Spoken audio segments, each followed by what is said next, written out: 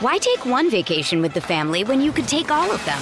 With Royal Caribbean, you don't just go to the beach. You visit a private island and race down the tallest water slide in North America. You don't just go for a road trip. You ATV and zip line through the jungle. You don't just go somewhere new. You rappel down waterfalls and discover ancient temples. Because this isn't just any vacation. This is all the vacations. Come seek the Royal Caribbean. Ships Registry, Bahamas.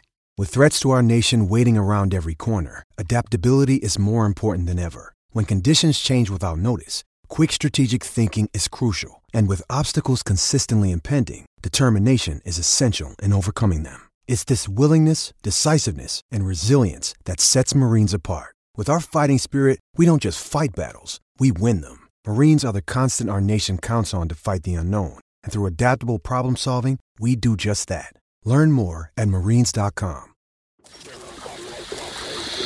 Houston, we have a podcast. Diving deep into all things Texas, both on and off the field. Here's Sean Pendergast and Pro Football Hall of Famer, the General, John McClain. Welcome to Houtopia. Hey, welcome in, everybody. Houtopia Football Podcast. It is the week, well, we'll call it the Week 8 Mailbag Edition. We look forward here on the podcast. So it's Week 8 Mailbag, HOUmailbag@gmail.com. If you ever want to email a question, a comment about anything having to do with the Texans, the Astros, the NFL, really anything. John and I love the questions. HOUmailbag@gmail.com. I'm Sean Pendergast, one half of Payne and Pendergast in the mornings on Sports Radio 610. Joined as always by the Hall of Famer, my good friend, and senior Texans columnist for sportsradio610.com, of course, gallerysports.com as well, John McClain. John, how we doing? Doing great, Sean. Thank you for having me as always. Of course, John. This is it. I'm not having you on. This is our podcast, John. You're not an invited guest. You're a co-investor in this thing. So I always feel like a guest because that's what I've been since I've been on the radio, going back to 1976. Yep. No, you're in this thing, man. This is me and you, baby. So we're going to do some mailbag questions here in just a moment, John. I'm excited about this because we got some Astro questions in here too. So good. Yeah. So the Astros, of course, as we record this, they are 3 days from starting the World Series. This should drop on Wednesday. So hopefully you guys are getting this podcast. If you're just listening to it for the first time, be sure to subscribe. So you're part of the crew that's getting it automatically sent to your phone or your iPad or wherever it is you get your podcast. John, you brought up something interesting before we went on the air. The odds, various odds are becoming more and more woven into the tapestry of our football consumption these days because the boom in gambling. You were a little surprised that Dameon Pierce, especially with the injury to Breece Hall in New York, Dameon Pierce, not the favorite right now for Offensive Rookie of the Year in the National Football League. No, that would be Kenneth Walker III. So he moved up to replace Rashad Penny in Seattle. Penny lost for the season in a contract year. And he started, I think, 2 games. He's been great. Seattle is a surprising first-place team. And, you're looking at coaches of the year. Brian Daboll's heavily favored first, Nick Sirianni. But Pete Carroll, my goodness, everybody's picking him to be one of the worst teams, being able to get a quarterback near the top of the draft. And here they are leading the NFC West. To me, Pete Carroll would have to be in the top 3. But to the running back, everybody had Breece Hall 1. Now they've got Walker 1 because those guys play on winning teams and Pierce plays on a terrible team. Yeah, and I think what I would remind people when it comes to those odds, because when you and I were talking off the air, you sounded a little surprised by Walker being number 1 and Pierce being number 2. Those are odds. So, these are actual sports books taking money on who is going to win the award. Then they need to put a number out there they think is going to make them money. And I think that shows that despite the fact that he being Walker only started 2 games, but Pierce 5, is that 1, Walker is going to be the guy the rest of the year. As you point out, Penny is out. His first 2 games have been really, really good, and he's on a better team than Dameon Pierce, who is, as you pointed out, on pace for 1,500 yards. But, boy, with the amount of usage he's getting right now, John, that's the part. I have no doubt that Dameon Pierce, if given opportunities, is going to continue to churn out yardage on a per-carry basis. What I wonder is, can he sustain the level of usage? He's never been used even close to this degree at the collegiate level. Well, he only had 20 carries Sunday and 24 touches. And something that should be clear to everybody except maybe Pep Hamilton and Lovie Smith, he's better on getting the ball as a receiver than Rex Burkhead. And then when they put in Dario Gumbawale at the end of the game, he showed so much more quickness and elusiveness than Burkhead. When I went back and watched the game, Burkhead goes out there in the flat. They put a guy on him because they know there's a good chance he's going to get the ball. And when he gets it, boom, he's down. He has no elusiveness, no power, no quickness. Where with Pearson and Gumbawale, I think they would have a much better twosome, and I hope at some point Pep Hamilton realizes that. But if I'm thinking if Pierce runs 20 times a game and gets 4 or 5 catches, put him up around 25, that's not going to be too much for a young guy who was not used up in college, like Walker was. Walker had a lot of carries. He did. I think what happened at Florida is actually good for what's going on with Pierce this season. Yeah, I guess it just becomes how adjusted is his body to being able to take that pounding. No, you're right. I'd rather he have had the lack of usage at Florida than he had Dameon Pierce. And you just answered, I think, John, we had multiple emails and tweets, as you can imagine, to us about Dario Gumbawale and his 5 catches for 54 yards at the end of that Raiders game. Rex Burkhead, if you're looking for symmetry, also had 5 catches in that game for 11 yards. So total of 11 yards, not 11 yards per catch like Dario Gumbawale. I don't know, John, you watch Lovie Smith's press conferences each week, and he talked about Gumbawale in his Monday press conference and seemed to be open to using him more. Is that a Lovie call? Is that a Pep call? Do you think we see more of a Gumbawale moving forward? How do you think this thing plays out? If Lovie wants to flex his muscles and tell Pep what to do, like don't give Rex Burkhead more carries than Dameon Pierce like he did in the first game. Of course he can do it, but he's one reason in keeping Pep, who had other offers, was to let him have control of the offense. And if he wants to play Rex Burkhead, that's fine.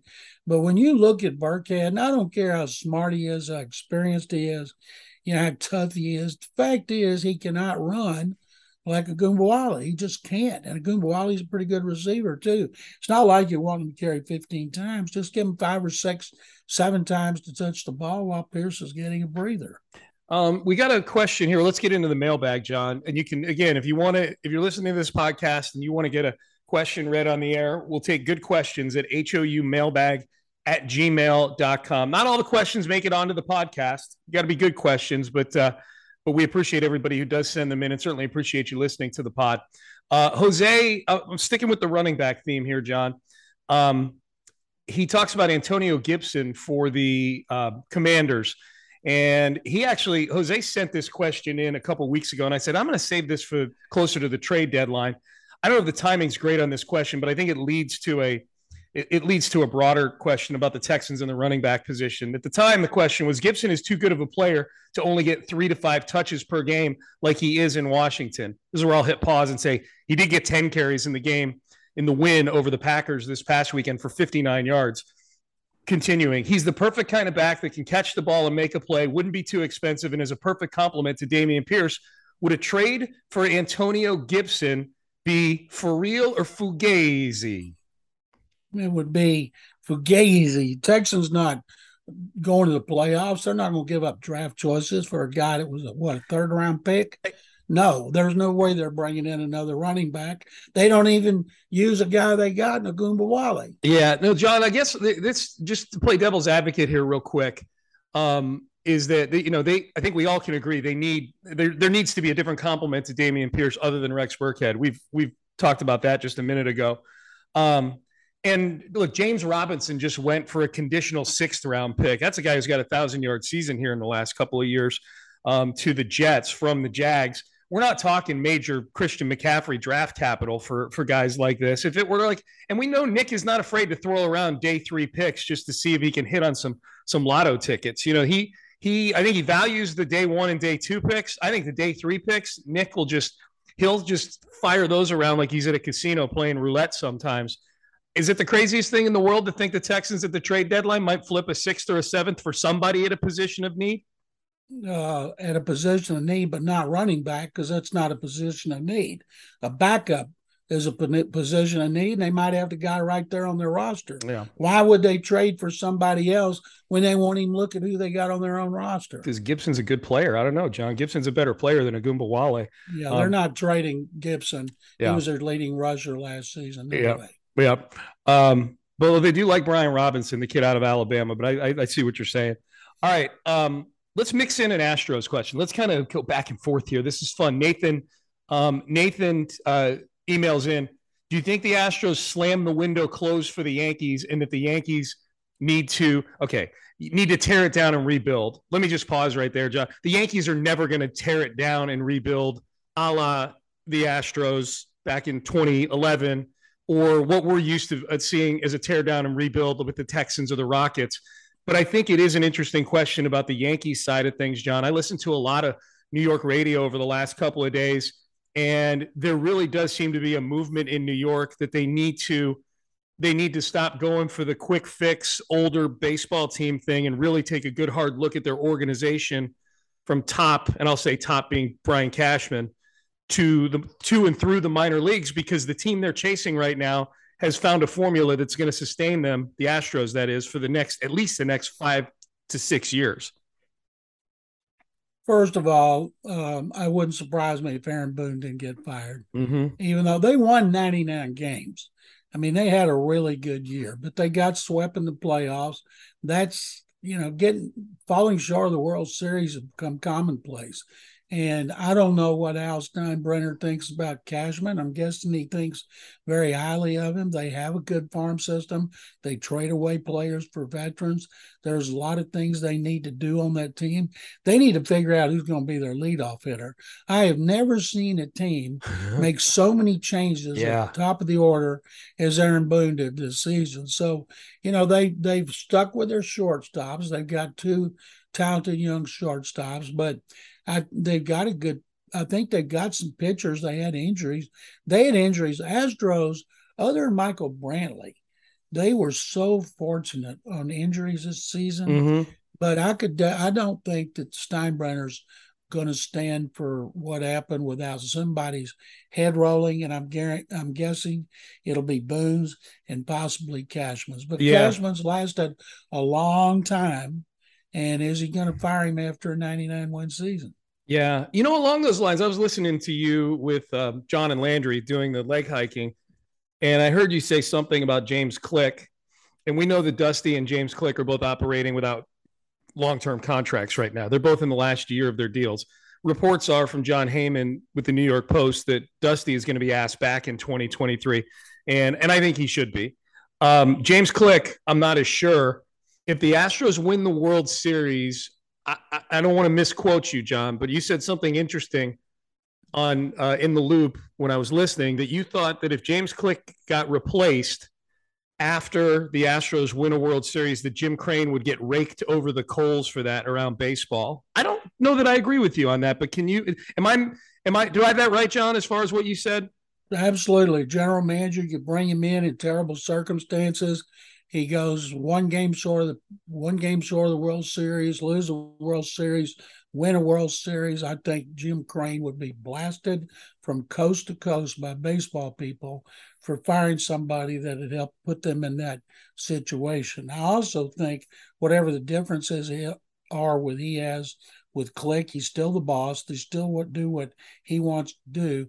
I just don't see him getting rid of it. I just don't see it. Yeah, I don't know that I agree with you on that, John. I don't know. You think Crane wouldn't get ripped for firing a GM who won a World Series? Raked over the I don't know that he would, John.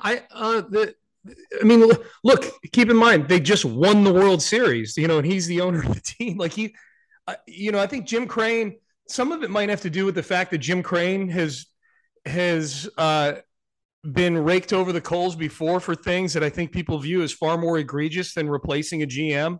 So maybe there's sort of a bar where they look at Jim Crane and they're like, okay, well, this is just a guy who is, who holds, he is a very involved owner when it comes to personnel. Just because the Astros win the World Series, I could see Jim Crane looking at it saying, okay, did they win the World Series because of James Click? Can I do better? Jim Crane came into baseball as a guy who started his own company. He's not a career baseball guy where he feels like he's got to operate clearly he doesn't feel like he has to operate by these unwritten rules that everybody's got to have at least a year left on their contract. This whole lame duck notion. I think Jim Crane looks at it the way he looks at a business, which is, if I feel like I can do some aspect of my business better, it doesn't matter that I'm creating all kinds of value for my shareholders. I need to find the best way to do things. If he doesn't think James Click is the best guy for the job, then and somebody can do the job better, he's going to replace him. And I think people kind of know that that's the deal with Jim Crane now. I'm not saying that he won't get raked over the coals by some people, but I don't think it's going to be one of these things where everybody is looking at Jim Crane like, what are you doing? Like where the whole sport is just where it's something that overtakes baseball or something like that. It'd be hard to be better than winning a World Series. And part of my opinion comes on that from reading and listening to national people on MLB radio and MLB TV. Yeah. Former players and coaches, and then reading the influential media persons, all of whom think it's preposterous that he would get rid of either one of them if you win a World Series. No, I get it. I see what you saw. People in Houston might be much more tolerant because they've seen Crane let Springer go, let Correa go. Yeah. Good chance Verlander's going to be gone. But who told him that Pena was going to be able to step in? Somebody had to tell him that. I doubt that he figured that out on his own. Yeah. Was it Click? Was it one of the other personnel people? Dusty? Somebody. It just seems like they got a really good thing going right now. And I put a lot of stock in a GM. Some people don't think they're as important in baseball as they are in football, and maybe they're not. But I can't see whatever Crane's differences are. His differences are with Click, and it's not kept them from winning. Yeah, it hasn't. I guess, I mean, I would say that GMs are incredibly important in baseball, to wit James Click's predecessor, Jeff Luhnow, who's the greatest, in my opinion, the greatest GM of any sport in the history of this city. I mean, I think Luhnow was a deal maker, and I don't know that Crane views James Click as a deal maker. Like I think it's easy to look at this team, and there's some decisions that probably have Click's fingerprints on them, but this is still largely Luhnow's team that's doing this stuff. I think that's the point. Yeah. He's made some good moves, though. They brought in some really good pitchers. Yeah. All right. Good. I just wanted to dig into that with you. I thought it was interesting when you said it on the air, and we, in this format, we've got a little more time to dig into stuff like that. All right, let's go back to a little bit of football. Let's go to Chris in Atlanta has a question about Lovie Smith. I've always been a fan of Lovie Smith, but unfortunately, I think he's simply past his prime as an effective NFL coach. That's on full display when he can't make adjustments to stop the run week after week. The question is, do you think it's too soon for the fan base to want to move on from Lovie Smith? Well, it doesn't give a rat's, what the fan base thinks, Chris. Fact is, when you watch the game, go back, tape it, watch it in slow motion like I do. Guys are just getting beat up front. Yeah. It's amazing. Linebackers are getting beat. The linemen, Rasheem Green, Jerry Hughes, Mario Addison, they charge up the field. They get blocked inside. The back bounces outside. And then the linebackers can't stop them, and so the DBs have to be the leading tacklers. I don't think that's Lovie's fault. He calls the defense, and more people in the NFL are going to a system that he plays with two deep coverage, which is one reason scoring's down so much. You're not seeing as many big plays as you have, and they're making them have long time-consuming drives. All I know is Lovie Smith will not be a one and done. Yeah, that was a follow-up question from Chris, actually. You think it's remotely possible the Texans would move on from another head coach in consecutive seasons? I think, unless Lovie wants out, I think there's zero chance that he's let go. I think he's the head coach in at least 2023. Do you think he could be a two and done, John? They absolutely could if they don't show the kind of improvement that Nick Caserio and the McMahon family want to see. This is the second year of a rebuild from an organization that was torn up. You can't make all these changes in one or two off seasons. Next year is going to be paramount because they have 12 picks. They'll have John Mechie like an extra 2. Yeah. They've got to get the quarterback. It would be so good for this organization if Davis Mills played even better than he did Sunday, and they won a few games, and they could justify having him as the quarterback another season, and then use those 2 number ones and their other picks on players they need on both sides of the ball, but especially in their front 7. Yeah, that leads right into the next question from Wale. He says, first, it seems like the Texans defense is still enjoying its bye week. Says, what is the likelihood of the team loading up on the other needed positions through the draft and wait an additional year for Mills evaluations? I mean, obviously, John, you raised that just now as a possibility. To what level do you think Mills needs to rise for that to become a probability as opposed to a possibility, I guess? I don't know that it'll be a probability. This is supposed to be a great quarterback draft led by C.J. Stroud and Bryce Young and Hendon Hooker and Will Levis. And the following year might not be. Mm-hmm. It might be like this year. If you think you could need a quarterback and you got a chance, you better get it. You can get the other players to fill in. If you make the right decisions in personnel and free agency, you can fill in those other positions. But first and foremost, he's got to be the quarterback.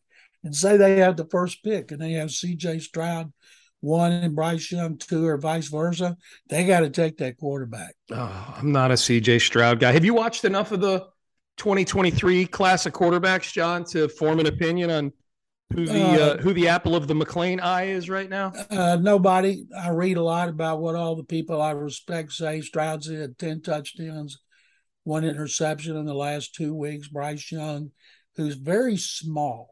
He's not small and thick like Russell Wilson. He's not fast and quick like Kyler Murray, but he's really good. He's a team leader. He's smart. He's accurate. And there's some people worry, even today when smaller quarterbacks play, about the beating. Could he stand up to it? Anybody comes here in the past has taken a beating, and Davis Mills is not because the line is playing better. But what we think right now isn't going to mean jack to where these guys end up, because the truth is, what they do during the season doesn't mean anything. It's what they do after the season in shorts and T-shirts, and teams deny it, but that's a fact. We see it every year. Yeah. The Wally's final question on that front was, what do the 2024 draft prospects look like at QB? I mean, I'll say this. Some of it depends on who comes out for 2023. I think all the guys, John, you just named are all planning on coming out for the draft, would be my guess. I will say this, John. I talked to John Harris whenever I need to talk about draft stuff, and I know you, John, also respect John Harris's opinion. Yes, I do. Nobody watches more college football than John Harris, through an educated prism too. He really likes that class in 2024 with Caleb Williams, the Oklahoma transfer who's at USC, Jackson Dart, the USC transfer who's at Ole Miss, Quinn Ewers, the Ohio State transfer, who's now at University of Texas. Is there a theme here? Yes, there's free agency in college football. That's the theme. Everybody starts one place and ends up another place. But I say all that to say that a very educated opinion out there, John Harris says, the QB for the future could be in that 2024. I wonder, John, if Davis Mills is just average, which I think is his ceiling, honestly, is probably average. It might be. Huh? It might be. Yeah. And so that's where I think his ceiling is. So if they choose to roll with Mills somewhere slightly below his ceiling, i.e. slightly below average, I do wonder how this fan base would handle another year of no concrete hope at quarterback, with the hope at quarterback still playing on Saturdays, not being on the roster. I do wonder that. That's a lot of trust as a fan to place in Nick Caserio, you know? Well, the team's terrible this year, and they sold 69,000 tickets. Not all of them show up, of course. Yeah. And that's why I think you can't look at 2024 about a quarterback. That's way too far ahead. Yeah. That's why they got to get a quarterback in this draft, unless they decide we don't think any of them are worth picking that high. Why take one vacation with the family when you could take all of them? With Royal Caribbean, you don't just go to the beach. You visit a private island and race down the tallest water slide in North America. You don't just go for a road trip. You ATV and zip line through the jungle. You don't just go somewhere new. You rappel down waterfalls and discover ancient temples. Because this isn't just any vacation. This is all the vacations. Come seek the Royal Caribbean. Ships Registry, Bahamas. All right, let's keep it moving. Ryan emails in. By the way, you can email houmailbag@gmail.com. Brandin Cooks has been liking tweets on Twitter about him getting traded. Do you think a trade happens in the next week, especially with Nico possibly being out with an injury? We should mention the Texans today signed Tyron Johnson, former Texan practice squad / training camp body, most recently with the Raiders, which seems to be an indication that Nico Collins might be out. But John, Brandin Cooks, at least on social media, doing things that have people buzzing about him getting moved. Well, first of all, what would somebody give up for him? A 6 or 7? John Lopez was talking about a 4. No way somebody gives up a 4 for Brandin. He's not playing well for whatever reason. Now, people watch tape. They can watch him and they can tell, is he not getting open? Is he getting open and Davis Mills is not throwing to him? Is he not the first read and Mills is going to his first read? They can see things like that. If I am Nick Caserio, I'm trading him. Problem is, they have 12 draft choices already. You don't want 12 draft choices on your roster. And that's why I think he'll trade some for 2024. You don't want a team to be too young. And so stockpiling 15 or 16 picks makes no sense this year. But maybe he does it for a pick in 2024 when he has 10. I think there's a good chance he'll be traded if somebody wants him. Yeah, I don't know, John. Well, first of all, I think that the notion of trading for 2023 and you have all those picks, 15 picks or whatever it would be, if they got more picks for anybody, Cooks or, Jerry Hughes, whatever. I do think that we've watched Nick operate to where, okay, he could have 15 picks. There's a good chance he walks away from the draft with 10 players because he uses those picks to maneuver. He doesn't view them as players. He views them as currency to maneuver around and get guys that he wants. So I would start there. John, I don't know how much you've looked at contractually with Cooks. It's bad. It's a massive dead money hit if they trade him. I don't think he gets moved because I think if I'm Nick Caserio and you're about to take the cap hit is a monster cap hit, like over $20 million. To trade Brandin Cooks because of how they've structured his contract extension. If I'm Nick, I go, okay, well, I don't even have $20 million in cap space right now to facilitate this trade. So they'd have to move some money around, which means restructuring other guys. And then if I'm Nick, I'm going, okay, now I'm taking a $20 million cap hit to trade this guy. I need a first-round pick for that. You're basically buying a pick at that point. You know what I mean? Like you're spending cap space to get a better pick. If I'm a team trading for Brandin Cooks, even though the Texans will have paid a lot of the freight on that contract, I'm to your point, he hasn't played anywhere close to where I would be giving up a first round pick, even if he were on a minimum salary deal, it's so I just don't think the numbers are going to work out unless Brandin Cooks gets behind the scenes so agitated with being a Houston Texan still that either the Texans feel like, okay, well, we just need to move on. But I can't see him being a cancer like that. Or 2, if he really, has sits down and collaborates with the team and they decide to do sort of a Mark Ingram situation, where they kind of work together to find a spot for him. But he's too good a player and he's too expensive to do that right now. I just don't think the numbers work out on a Cooks deal, Ryan. If you're trying to help Davis Mills, you don't trade his leading receiver. Yeah, I would agree. If Nico Collins and guys don't come back quick from hamstring injuries, and so if you trade him, deadline is November the 1st. If you trade him and Collins is not ready to come back, you got Chris Moore, Philip Dorsett, Tyrone Johnson, Tyler Johnson, and you're trying to help Davis Mills. That's not going to work. That's brutal. Your leading tight end is Jordan Akins, who's played well, but he's Jordan Akins. He was any team could have had him a month ago. They could have plucked him off the Texans practice squad if they wanted to. And we're to us here in Houston, it feels like the dude is the second coming of Kellen Winslow Sr. because the tight end position's been so bad.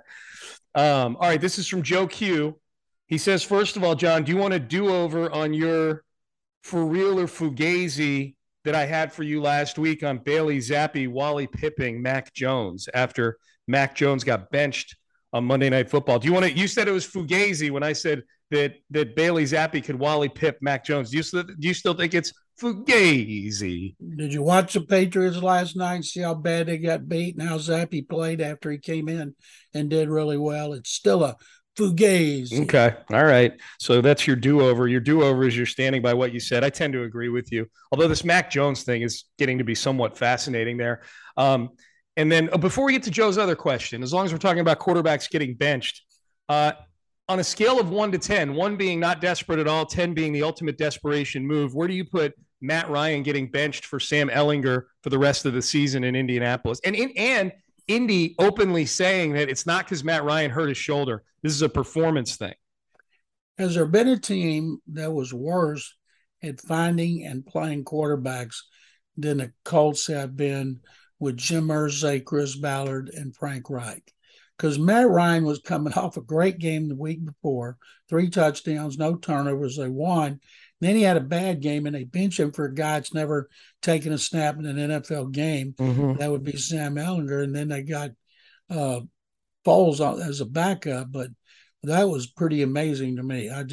I'm still stunned that they did it this early in the season, especially with the problems they have in the offensive line. Yeah, so 1 to 10, desperation, like a 9? That's the most desperation I've seen. Yeah. So I'll call it a 12 on a scale of 1 to 10. They gave up third-round pick for him? A 3 for Matt Ryan. How about the fact that, John, Matt Ryan, Seth and I were looking up these numbers today on the show. Matt Ryan counts $40 million to Atlanta's cap right now. Atlanta's. And with the Colts, he's like 24 million or something like that. But next year, or no, he's like 18 million. But next year, he would be 35 million. If he were on the team, he'd be an $18 million dead hit. So it's 17 million less expensive in 2023 to not have him than to have him. Is Matt Ryan's done in Indianapolis, right? Like he's toast. They're going to have to eat that $18 million dead money hit in the offseason. In other words, they're going to be looking for a new starting quarterback. Are they going to draft one, do you think, John? Is that a team the Texans need to be concerned about getting into the QB sweepstakes? They don't have a lot of draft choices. They've traded them. And because there might be 4 or 5 guys to go in the first round, then you might be able, if they're picking in the middle of the pack or a little above that, still get a quarterback without packaging picks. But you think they're going to stink, the Colts, now? I do. Yeah. Like you think they're picking top 10. The reason is I read a breakdown of their team by Zach Kiefer, who's covered them forever. And he said the problems on offense start up front. You know, they used 2 years ago, they had a great offensive line. Last year, they had a good one. I don't know what's happened, but he said it all starts up front. And Ryan had been sacked a lot in Atlanta, and he gets sacked a lot there. Ellinger's a runner. He'll run away from some of those sacks. But man, oh man, if they the only way I could see them finishing in the middle of the pack was if Jonathan Taylor comes back and runs against 8-man fronts and leads the league in rushing like he did last year. But right now they got big problems on offense. Yeah, well, as a fantasy owner of Jonathan Taylor, that would be nice if they would actually try that. I would appreciate them handing him the football once in a while. That would be great. Other question from Joe Q, John. Is it coincidental? This is interesting. Are you friendly with Larry Fitzgerald's dad? No. Okay. He's a journalist, right, up in Minnesota? Right. Yeah. He's been a sports writer up here for a long time. Is it coincidental or not that Larry Fitzgerald's dad was a sports writer and Larry is one of the most revered players of this generation? Do you think it's a coincidence, or do you think that maybe Larry Fitzgerald's not like Antonio Brown, where he's done a bunch of things off the field where he gets the benefit of the doubt? Like Larry Fitzgerald, by all accounts, is a great human being. But I do think, John, well, I'll give my opinion in a second. Go ahead and answer the question. Do you think that Larry Fitzgerald, that his dad's relationship to the writing community and football has anything to do with how Larry Fitzgerald is viewed? I think, first of all, his parents raised him right. That's pretty obvious. Yeah. And I think the fact that his dad spent so much time in locker rooms, and Larry spent a lot of time in locker rooms in Minneapolis when he was a kid, and he got to be around athletes and he saw them. But he is a first-class guy who everybody respects. and whether it's partly him, partly his family, he's one of the all-time great, not just wide receivers, but one of the all-time great people. Where does Larry Fitzgerald, as for you as somebody who's part of the Hall of Fame selection committee, where does he fit into the Hall of Fame framework? Is he a Hall of Famer? If so, is he a first ballot? Is he a further down the road, got to wait his turn ballot? Where's Larry Fitzgerald for you? First ballot. First ballot Hall of Famer. Absolutely. Okay. I mean, John, have you ever looked and seen how many times he's made All-Pro and things like that? I know he's compiled a lot of stats, and he was a great player early in his career. I think you'd be a little surprised by his overall resume. And I know he was on the 75th anniversary or whatever, the all-decade, not 75th anniversary, but like the all-decade team. But I don't know. Like Andre Johnson's had more great seasons than Larry Fitzgerald has had. I think Larry Fitzgerald's a first ballot Hall of Famer. Okay. All right. I don't know if I totally agree. I think he's Hall of Famer, but boy, I just think he's coming up in another year or two. So we'll find out. We'll find out. So you think, yeah, I mean, and obviously like who else is up that year factors into that sometimes, like first ballot. Like there was that year 2 years ago, John, where there were no first ballot guys. So it feels like you guys kind of cleaned out the pipes a little bit, putting some folks who'd been waiting a while to get in, right? Yeah, that was this year. Was that this year? Yeah, when I thought DeMarcus Ware was a lock. Yes. And then I thought Andre had a good chance, and we didn't put any first ballot guys in there. Now I think Joe Thomas and Darrelle Revis are first-time eligibles. I think they're locks, and I think DeMarcus will get it, and I hope Andre gets one of those last two spots. I hope he does too. He made the cut to 10, which was good, but he did not make it to 5. And if you make it to 5, it means you're going to get in there. What kind of pilgrimage do you think we'll see from Houston Texan fans if Andre Johnson makes the Hall of Fame? Think the traveling Texans?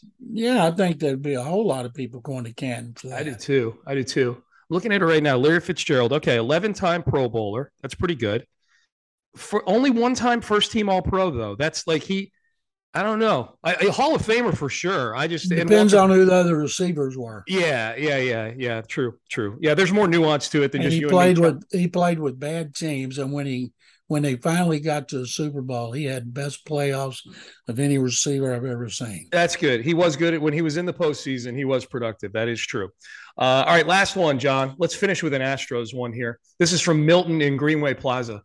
With Thanksgiving a month away, which 3 Yankees are you most thankful for?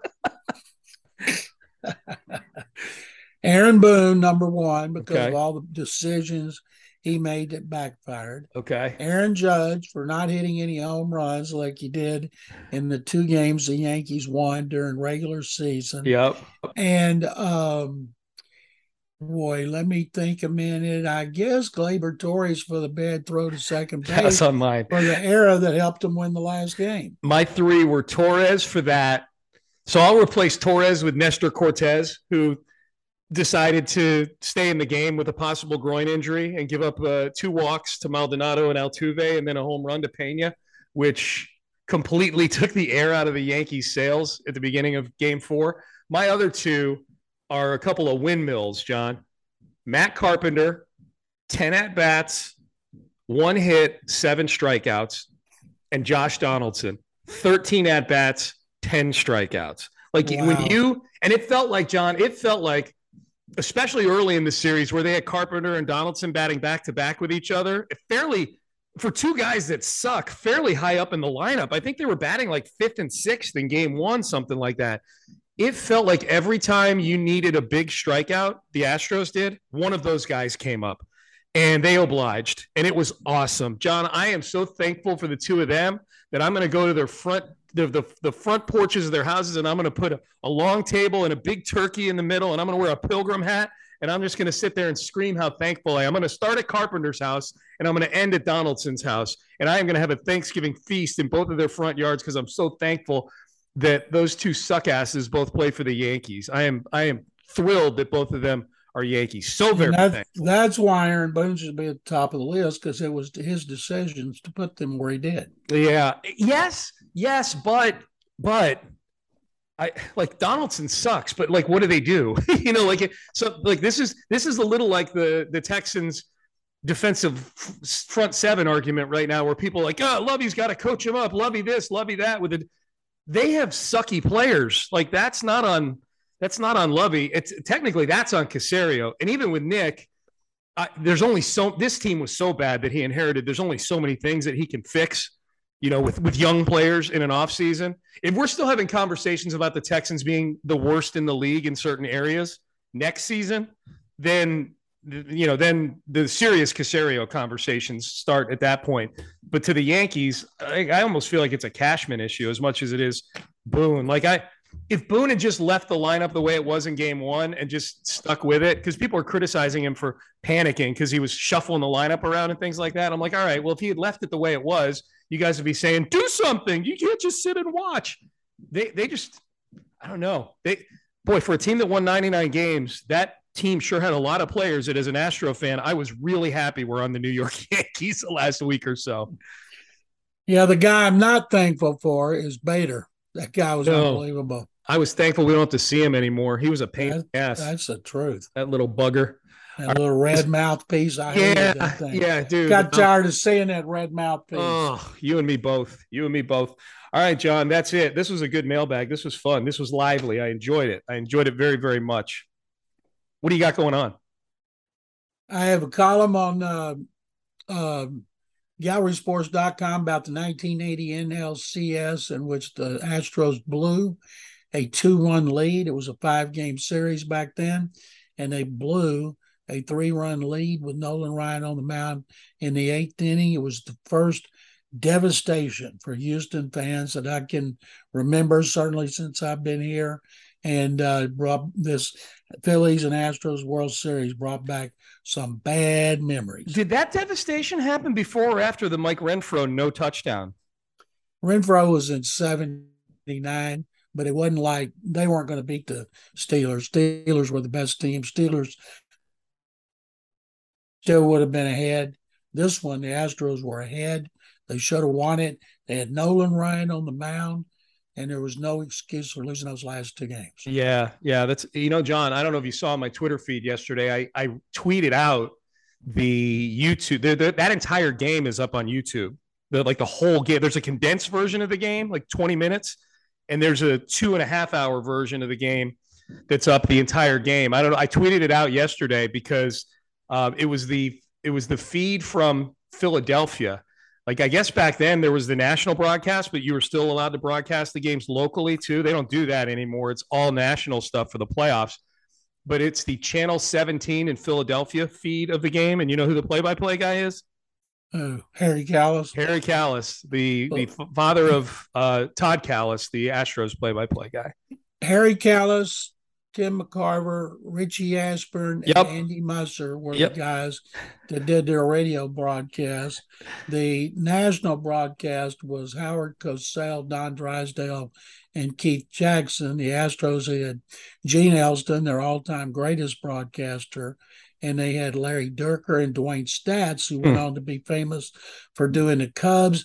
And the national radio had Jack Buck and Jerry Coleman. So there were Hall of Famers at every level of the broadcast crews. That's crazy. That is absolutely wild. I just remember the game being on ABC nationally because I lived in Connecticut at the time. I just remember the ABC feed, and that's so that would make sense. Keith Jackson. That's how Cosell and Jackson got on there, and I do not want to see it again. Like when the Oilers-Buffalo games on NFL Network, people will text me and say, hey, the Oilers-Buffalo game is on the NFL Network. And I respond with 2 words. The second one's you. And Bruce Matthews told me, I did an event with him recently, and he says every time it comes on and people remind him, he watches it. I said, why? He said, because I keep thinking if I watch it enough, we're going to win. Yeah, a tragedy, like a sports tragedy like that will involve a lot of delusion to try to wash it away from your brain. That's, John, I think that's really nice that when people share it with you, you say thank you to them. It was really nice. I guess that's what I'll start doing. There you go. Yeah. All right. So we are done. A big thanks to Figgy Fig for getting this out, this episode and all the episodes out to you. We always end up going a little longer than I think we will, but that's because I enjoy these conversations and enjoy your questions. Again, if you want to Email in houmailbag@gmail.com, houmailbag@gmail.com. We appreciate everybody who sent in questions, even the ones that didn't get read. Just because they don't get read on this episode doesn't mean that they aren't being stored in a folder in my Gmail somewhere for use on future shows. So keep sending them in. It may wind up on the pod someday. houmailbag@gmail.com. John, I enjoyed it as always. Looking forward to looking ahead to the Titans and a little for real or fugazi with you tomorrow. Thanks very much, Sean. It's fun as always. All right, good stuff. That's the Hall of Famer, John McClain. I'm Sean Pendergast, and we are out of time. We will see y'all tomorrow previewing Week 8 and the Tennessee Titans coming to town against the Texans. A little for real or fugazi. Hope you enjoyed this mailbag. Have a great day, everybody.